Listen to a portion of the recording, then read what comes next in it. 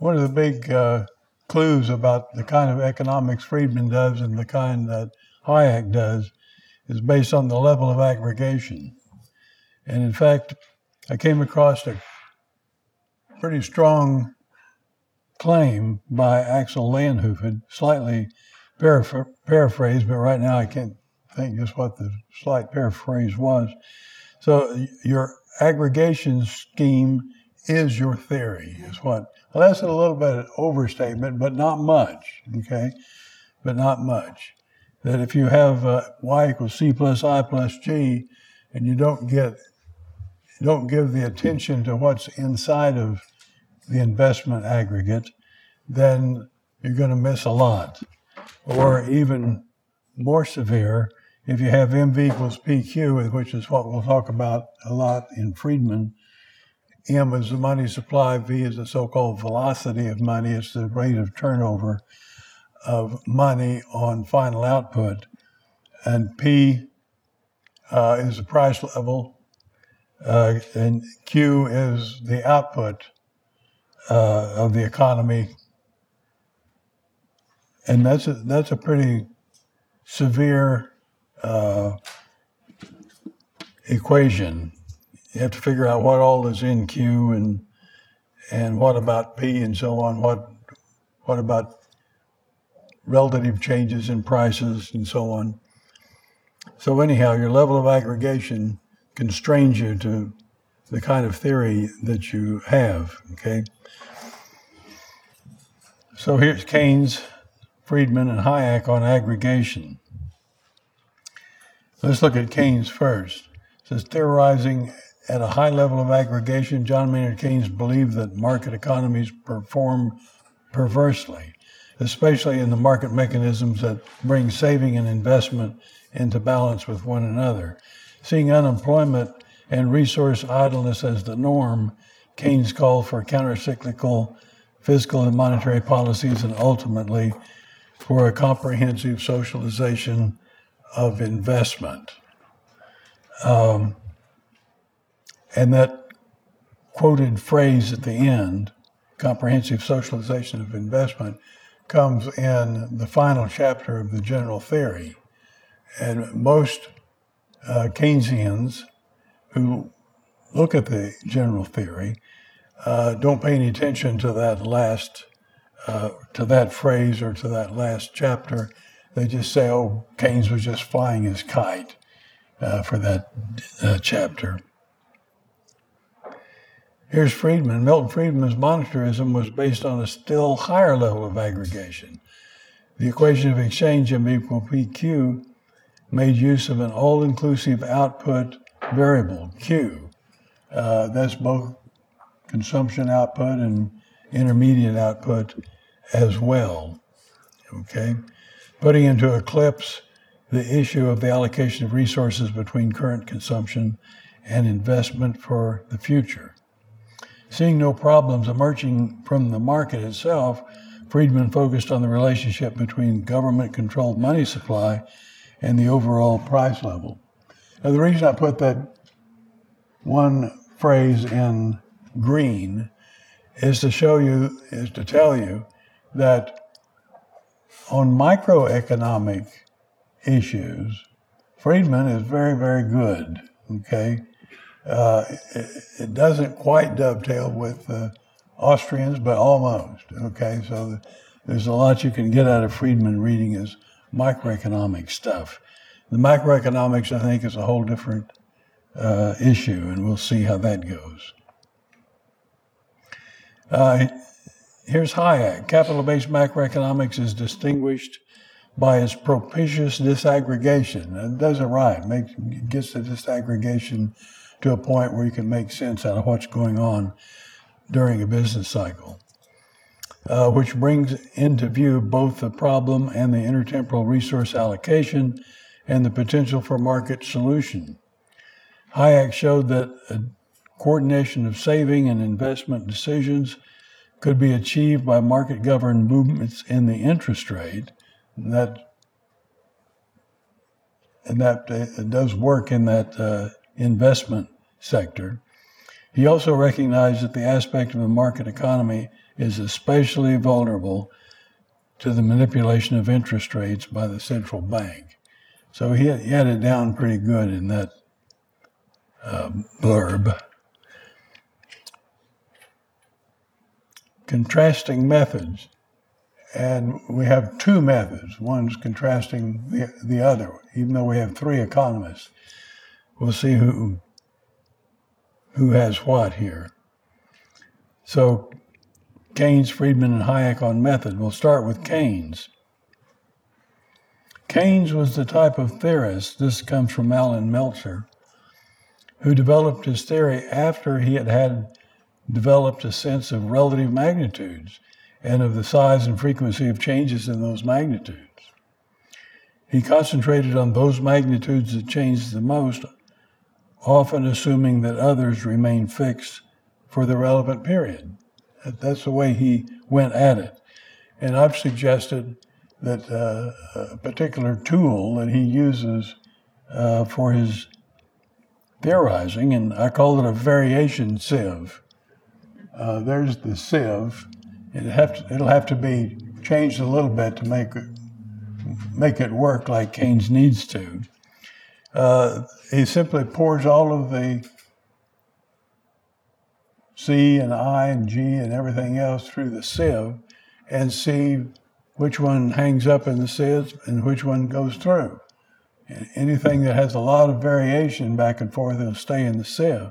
Anything where there's not all that much variation goes through the sieve and becomes no part of his theorizing. He only theorizes about what's going on that's captured in the sieve. And it turns out, as you probably have already guessed, that one thing that goes through the sieve is the interest rate, especially in booms and busts as we see them. That what we tend to see is a lot of the booms, and especially the one that occurred in the 1920s, were partly, but only partly, they were partly genuine booms. There was all sorts of things going on. Automobile manufacturing, lots of chemicals of one sort or another making things better, refrigeration, electricity, and so on. There are lots of things going on during the 30s that caused lots of people to borrow funds in order to further these kinds of activities, okay?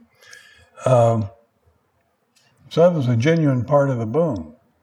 But to the extent that they were borrowing and doing a lot of borrowing, that would drive interest rates up, wouldn't it? Interest rates would go up. Of course it would. Supply and demand. More people are trying to borrow more stuff in order to take advantage of the technological breakthroughs that happened during the 1920s. All right? Now it turns out that interest rates didn't go up, or they didn't go up very much. And the reason they didn't is because the Federal Reserve was pumping in money to keep interest rates down. All right? Now for Keynes, or for anyone working in the U.S. and looking at this situation, if they were using the variation sieve, they'd let the interest rate go down the drain, go through the sieve, right? So it's sort of a bad strategy to just look what's changing the most.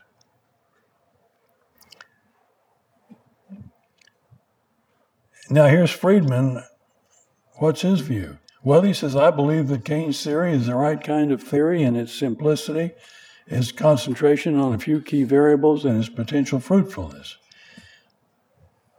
So he's doing the same thing as Keynes, all right?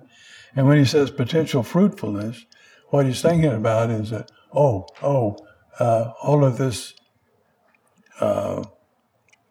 data that we can get is just what we need with our econometric equations. Okay, that's the fruitfulness. Okay, so it's a econometrics approach to business cycles, and yet that approach is not going to work too well because what turns out to be the key thing in the interest rate and the way it's juggled by the Federal Reserve is one of the big problems, or is the big problem. But it went through the sieve. Okay, the implications, as Friedman pointed out, is that big effects have big causes. Well, that's not always true. I mean, sometimes it's true. If you think of volcanoes destroying cities or something like that, you had a big volcano and destroyed city. They're both pretty large. But a lot of times you have something that you really can't quite savvy until you figure it out about what's going on with interest rates. Okay. Here's Friedman. We're all Keynesians now. We all use this is Friedman. And he says, we're all Keynesian now. We all use the Keynesian language and apparatus. Well, no, that's not right. The Austrians don't use it. But, so he's just thinking about the Keynesians and the monetarists. Now, here's Hayek. The role of the economist, Hayek points out, this is in Pure Theory of Capital 41, is precisely to identify the features of the market process that are apt to be hidden from the untrained eye. All right? He says that in Pure Theory of Capital. And what he means is precisely about that interest rate that doesn't seem to change. Okay, so Friedman and Keynes don't pay much attention to it. And Hayek does, because he knows that it should have changed. It should have gone up when lots of people were trying to borrow lots of funds to take advantage of technological aspects of the. Okay, so for Hayek, then, the cause and effect relationship between the central bank policy during the boom and the beginning of the economic downturn has the first order claim on our attention, despite the more salient co-movements in macroeconomic magnitudes that characterize the subsequent spiraling of the economy into deep depression. In other words, there's a serious link here between what happened initially when there started to be a downturn. And the downturn happened because there were too many resources being used and there weren't that much savings going on, as we heard in the last lecture. And that's what caused the economy to crash. And when it started crashing, it kept crashing. And there was all sorts of ill-conceived measures to keep it from crashing that actually made it crash even worse. So those two things are very much tied together, the initial downturn and then the deepening into very deep recession. And here's what Hayek said. This is in his Pretense of Knowledge lecture when he won the Nobel Prize in 1974. He says there may well exist a better scientific evidence, and he has that in scare quotes, that is empirically demonstrated regularities among key macroeconomic magnitudes. But what makes them key is a lot of ups and downs, okay? So interest rate wasn't key because it didn't change much, which will be accepted because it is more scientific, against in scare quotes, than for a valid explanation, which is rejected because there's no significant quantitative evidence for it. All right? That was Hayek. How methods shape substance, we'll see.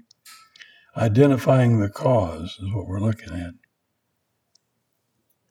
Keynes attributed the downturn to psychological factors affecting the investment community rather than to monetary or physical disturbances. That really is, I mean, he's gone off economics onto psychology. Here we got psychological factors. I suggest a more typical and often prominent explanation of the crisis is the sudden collapse of the marginal efficiency of capital. Is that an explanation? You might note the sudden collapse and wonder why it happened, but that's what Keynes came up with. Keynes' main focus, however, is on the dynamics of the subsequent downward spiral and on policies aimed at reversing the spiral's direction. In other words, it's just out of sight for him to think about what's going on with interest or anything else during the boom.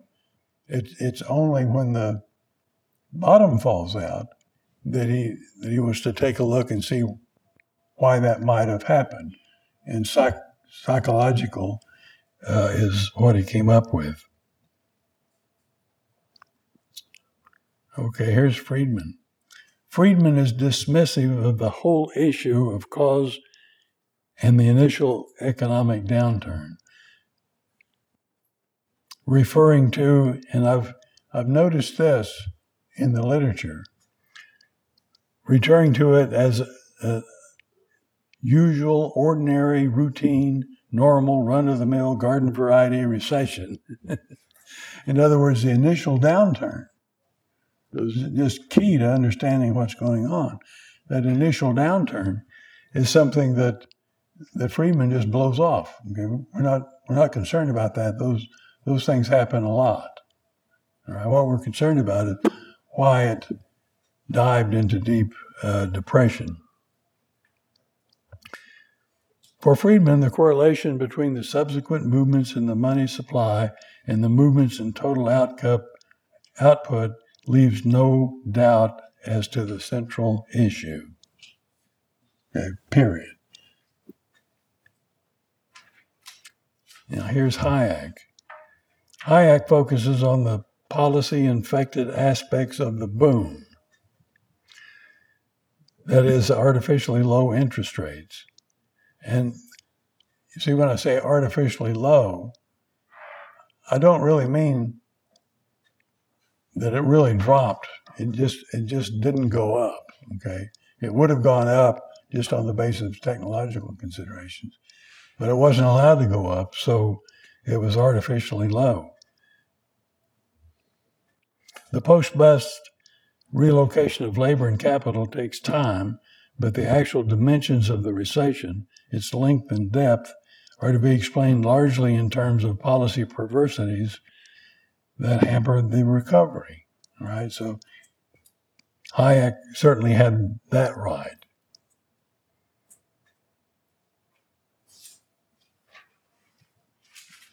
Okay, so for Friedman, the full analysis of the business cycle consists almost wholly of an empirical accounting of the depression's depth and length.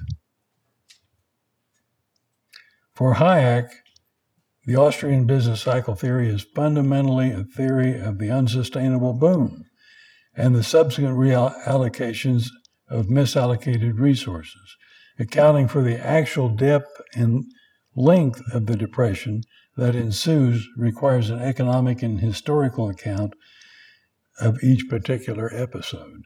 So you see these two economists, Friedman and Hayek, are looking at different aspects of the boom-bust.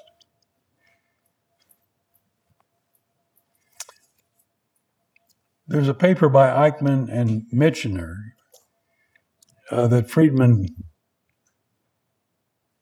had some thoughts about. Okay, Eichmann, Barry and Chris Michener, 2003. The Great Depression as a Credit Boom Gone Wrong. That's a working paper number 137. So here's what Friedman says about it. Eichengreen's paper is excellent, clear, well-written, thoughtful. There is little in it that I can disagree with. At the same time, I share the views expressed by his discussants, Michael Bordeaux and Charles Goodhart. Well, they're both monetarists. that it does not contribute much to the key issue in question. Again, there's that key issue in scare quotes. The issue is whether the depth and seriousness of the Depression is attributable to what took place during the 20s or what took place during the 30s, right? So he just wants to say that deep depression, that's all just 1930 stuff, has nothing to do with what was going on in the 20s. Well, it has a lot to do with what was going on in the 20s, all right?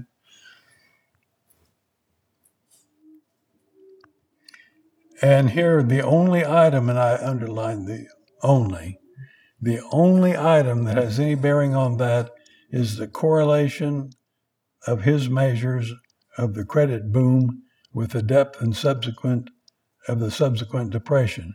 Here he gets a positive correlation of 0.43 for the height that measures the stock market boom. That's pretty low.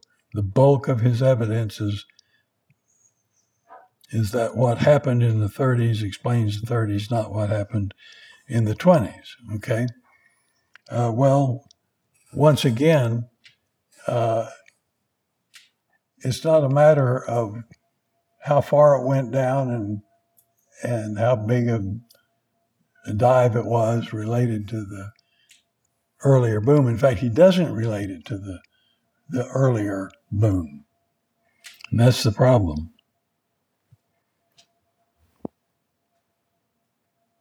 Okay, just to drive the point home, I subject you to this, the case of the cabbage-eating Mississippi monster. And we'll see how that goes. Suppose that in late October 1929, a 1,000-pound monster descended on Mississippi soil. It spent the next 3.5 years eating all the cabbages and quite a few rabbits between Tupelo and Pascagoula. By early March of 1933, the monster weighed 4,000 pounds. Wow. 2 investigators are sent to Mississippi to get a handle on the situation. One's from Vienna and one's from Chicago. There they are. And I Googled Mississippi monster, and that's what I got. So I guess it'll work. The Viennese investigator asks, where in the world did this hideous thing come from? It turns out on further investigation that the monster was the unintended consequence of some ill-conceived government-sponsored bioning project. Seems like he nailed it there. The Chicagoan shows up, shoves the Austrian aside, and says, never mind how this thing got there. The key question is, how did it grow from 1,000 pounds to 4,000 pounds? How did an ordinary, usual, routine, run-of-the-mill, garden variety monster quadruple weight in 42 months? Okay. The Chicago's answer, of course, is it was all those cabbages. He couldn't get good data on the rabbits. The strong correlation between cabbage consumption and weight gain of the Mississippi monster leaves no doubt as to the central issue. Right? Now, that pretty much overlays what I've said before just with the business cycle. That's the whole point.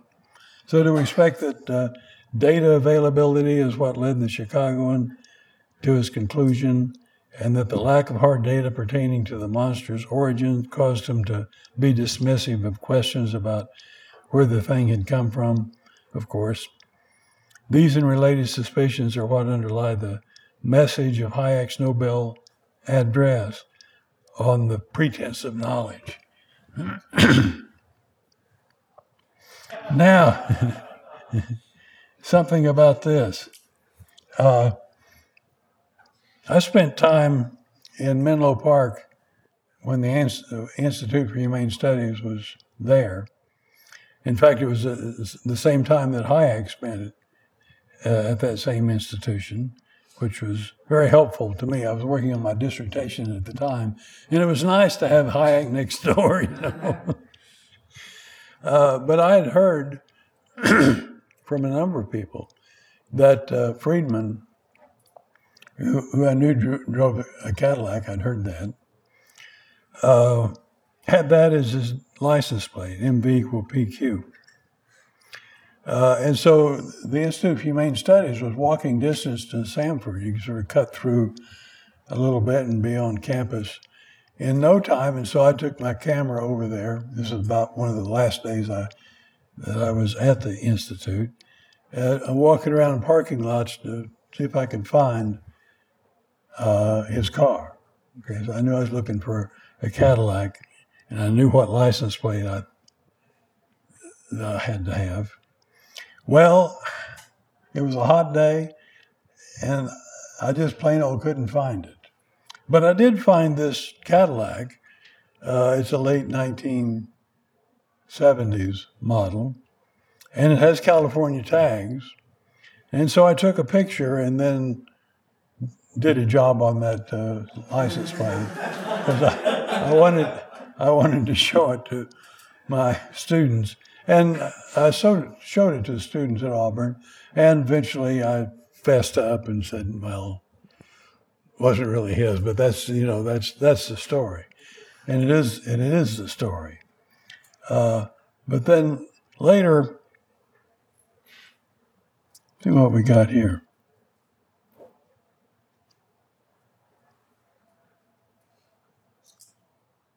Well, okay, we're going to go with this, and I'll come back a little later about the car. I think I'll have time.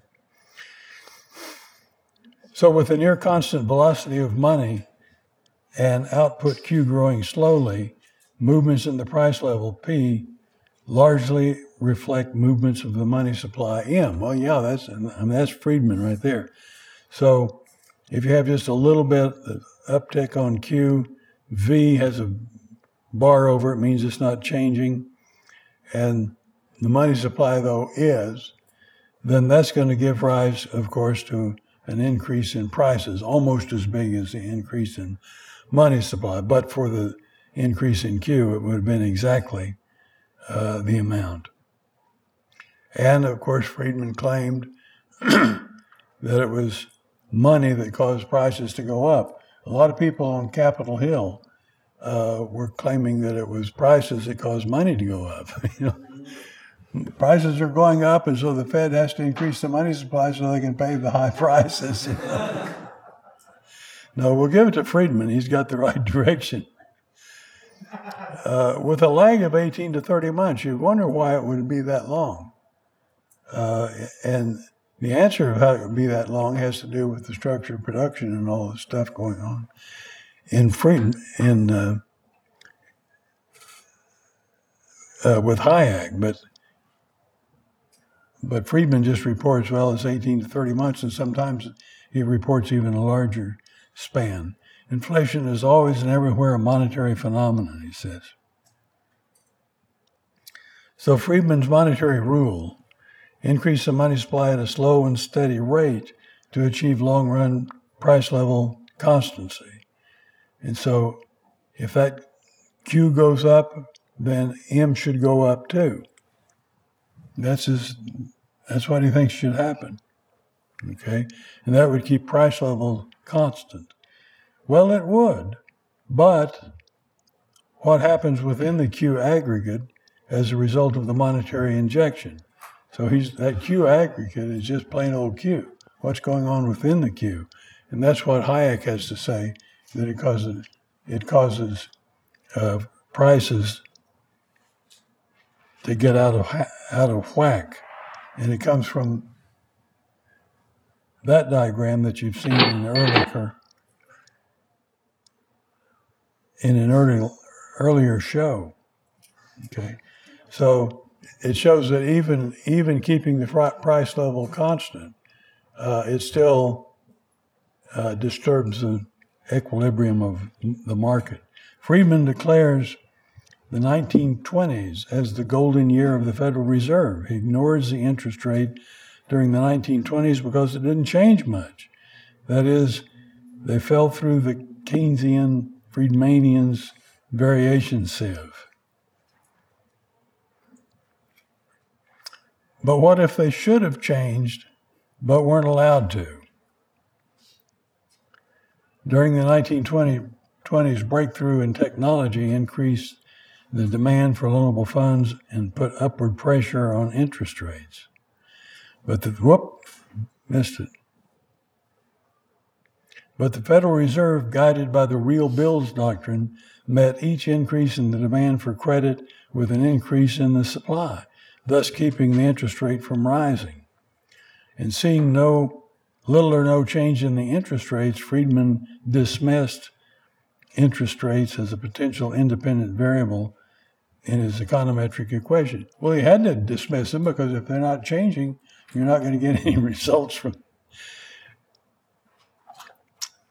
Now, this is Hayek. Seeing little or no change in the interest rates when they should have risen owing to the technological advances and the consequent increased demand for savings, Hayek was able to identify some critical market forces hidden from the untrained eye. Query: which view, Friedman's or Hayek's, is more firmly anchored in the empirical historical circumstances of the 1920s? I think Hayek's is. Okay. Now, when we talk about this plucking model, let me ask the show of hands, has anyone ever heard about the plucking model that Friedman had? No one has heard for it. I'm not surprised at that. Milton Friedman, the plucking model of business fluctuations. It was an economic inquiry in 1993. However, it came from an article that he wrote back in 1964 when he was at the Bureau of Economic Research in Washington. All right. And it turns out, just by happenstance, that before this plucking model here came out, I had found that stuff in the 1964 rendition, the plucking model. And I wanted to write a comment criticizing it. But you never get that published. If I'm trying to write a comment somewhere around 1990 about something that Friedman wrote in 1964, not going to be published, we're sorry, okay? But it turns out that Friedman wrote a comment, Friedman wrote an update on his plucking model in 1993. And the occasion was that Economic Inquiry, that journal, had a birthday party for Friedman, and his 80th birthday. He was born in 1912, and it was 1992 that they had the party. And they wanted him to write something for Economic Inquiry. And he didn't know what to write. At that point, he was through with monetary theory. He'd done lots of other things. And so he went back to this 1964 piece and revived it and put it in Economic Inquiry. At which time I was jumping up and clicking my heels because now I could write a comment, and I did write the comment and sent it to Economic Inquiry. I actually also sent it directly to Friedman, and it did eventually get published. But let me show you what it was all about, and this is really peculiar. Well, you see how it goes. Here's the vertical axis. I say real output or real income or employment. Any of the big aggregates can serve on this graph. On the horizontal axis, it's just time, and it's showing that the economy grows. There's the economy. It's growing. It's tipped upward. Okay, fine. But it turns out that it doesn't grow in that smooth a way, that there are problems along the way. And the way that Friedman explained it, he said it's as if we take a string, he said string, a string that's glued at the bottom of that plank or whatever that's called, You glue this string at the bottom. But then here and there the string gets plucked down. And there's a lot of plucking here. It goes like this. Now, if that's a string, it's a strange string because it needs to be stretched. It's more like taffy, I think. Okay, but that's it. And Friedman identified, if you look at these three episodes, on the left is a bust, and then when the economy gets back on track, Friedman calls it a boom. Well, that's not a boom. It's just a recovery. And now it's on the string again. It's on the plank again, and then you have a bust and another boom, and then a little bust and a little boom. All right? He says that's what we're working with. That's what we've got to figure out. All right? And then he notices that, look, the bust in that middle is a whole lot bigger than the boom before. That's what it looks like. And then the boom in the middle is big compared with the bust that succeeds it. All right? So he even said, we really don't have a boom-bust sequence, we have a bust-boom sequence. But that's just he just misidentified a recovery for a boom. All right? But this explains why he is so adamant about saying that the downturn doesn't have anything to do with the previous upturn, because the previous upturn is not a boom really, it's a recovery. All right? And also I can point out that he never shows the string going above, and in a boom that's an artificial boom, it shows the economy going above what its upward movement would suggest. All right, it's getting overconfident, over investing, which eventually gives you the buzz. So that's the story here. There's Friedman. I like that picture. Okay, so here he says the empirical evidence supposedly shows that we simply do not have boom-bust sequences to theorize about. We have bust-boom sequences. Friedman takes this empirical study, initially published in the annual report of the National Bureau of Economic Research, is being utterly inconsistent with the von Mises theory. And he goes on so far as to claim that this one little bit of evidence is decisive refutation of von Mises. Really? I mean, even when I went back to 64, I was thinking, before I actually heard the new version, I was thinking, oh, he can't really have believed that. He probably even forgot he said that. But no, he brought it out, put it in the economic inquiry. Okay. Have the von Misesians in any way stopped saying exactly what they were saying for 50 years? Not a word of it. They keep on repeating the same nonsense. That's Friedman, right? Oh, okay. I guess this goes back to my Cadillac here. Greg Mankiw's blog. I hope this works. He was on television, and he asked this question. It came out of the blue. How can you identify my car? Well, we want to look for something pretty special. Well, it's EC10, you know. It's not very imaginative, but there it is. And then there were some comments. You know, I hate to spoil things, but I must say I think Milton Friedman had a better plate. This is from an article I came across. He says, years ago, trying to find the Friedman's apartment in San Francisco, I knew I was in the right location when I spotted a car with a license plate that read MV = PT. Now, MV equal PT is Irving Fisher's version, and T stands for transactions, all right? Friedman couldn't work with that because you can't get data on total transactions. It's a whole lot bigger than income, so it can't be that. And then someone else writes that Milton Friedman's license plate was MV equal PQ, not MV equal PT. Well, there's several different ways you could say it. But this helped me. I was happy to see it was PQ because I had to sort of guess at just what the thing was. And let's see.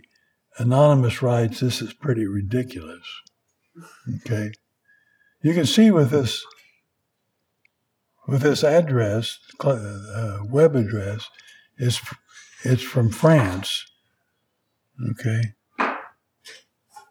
Pretty ridiculous. Somebody else writes, I love economics. Love economists. Okay. Now, it turns out I think I can get to the internet and yeah, there's France. Okay.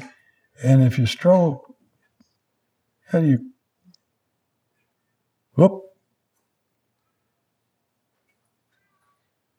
I lost it, didn't I? No, I got it back. Let's see. Oh, yeah, I scrolled up. And here it is, La Voiture de Milton Friedman, okay? Yeah, I don't get to see that. Oh. I had it on my website too long. So I'm still wondering. Now here's Friedman, MV equal PY. And Y is income. But that version is actually wrong.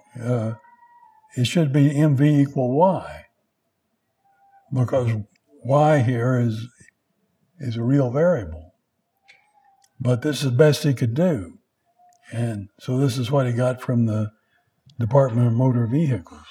And and what he needed, if you want to say MV equal PY, you have to have a little y, a lowercase y. That's what Friedman and all the rest did, a lowercase y. And so here I could say, I've heard recently that the only person that has had an argument with Friedman and won, could you guess who? It was Rose Friedman, actually. But now we've got a second one. It's the girl that was working in the motor vehicle department. I'm sorry, Dr. Friedman. We don't have a lowercase y. It has to be. So that's the story. Okay, thank you much.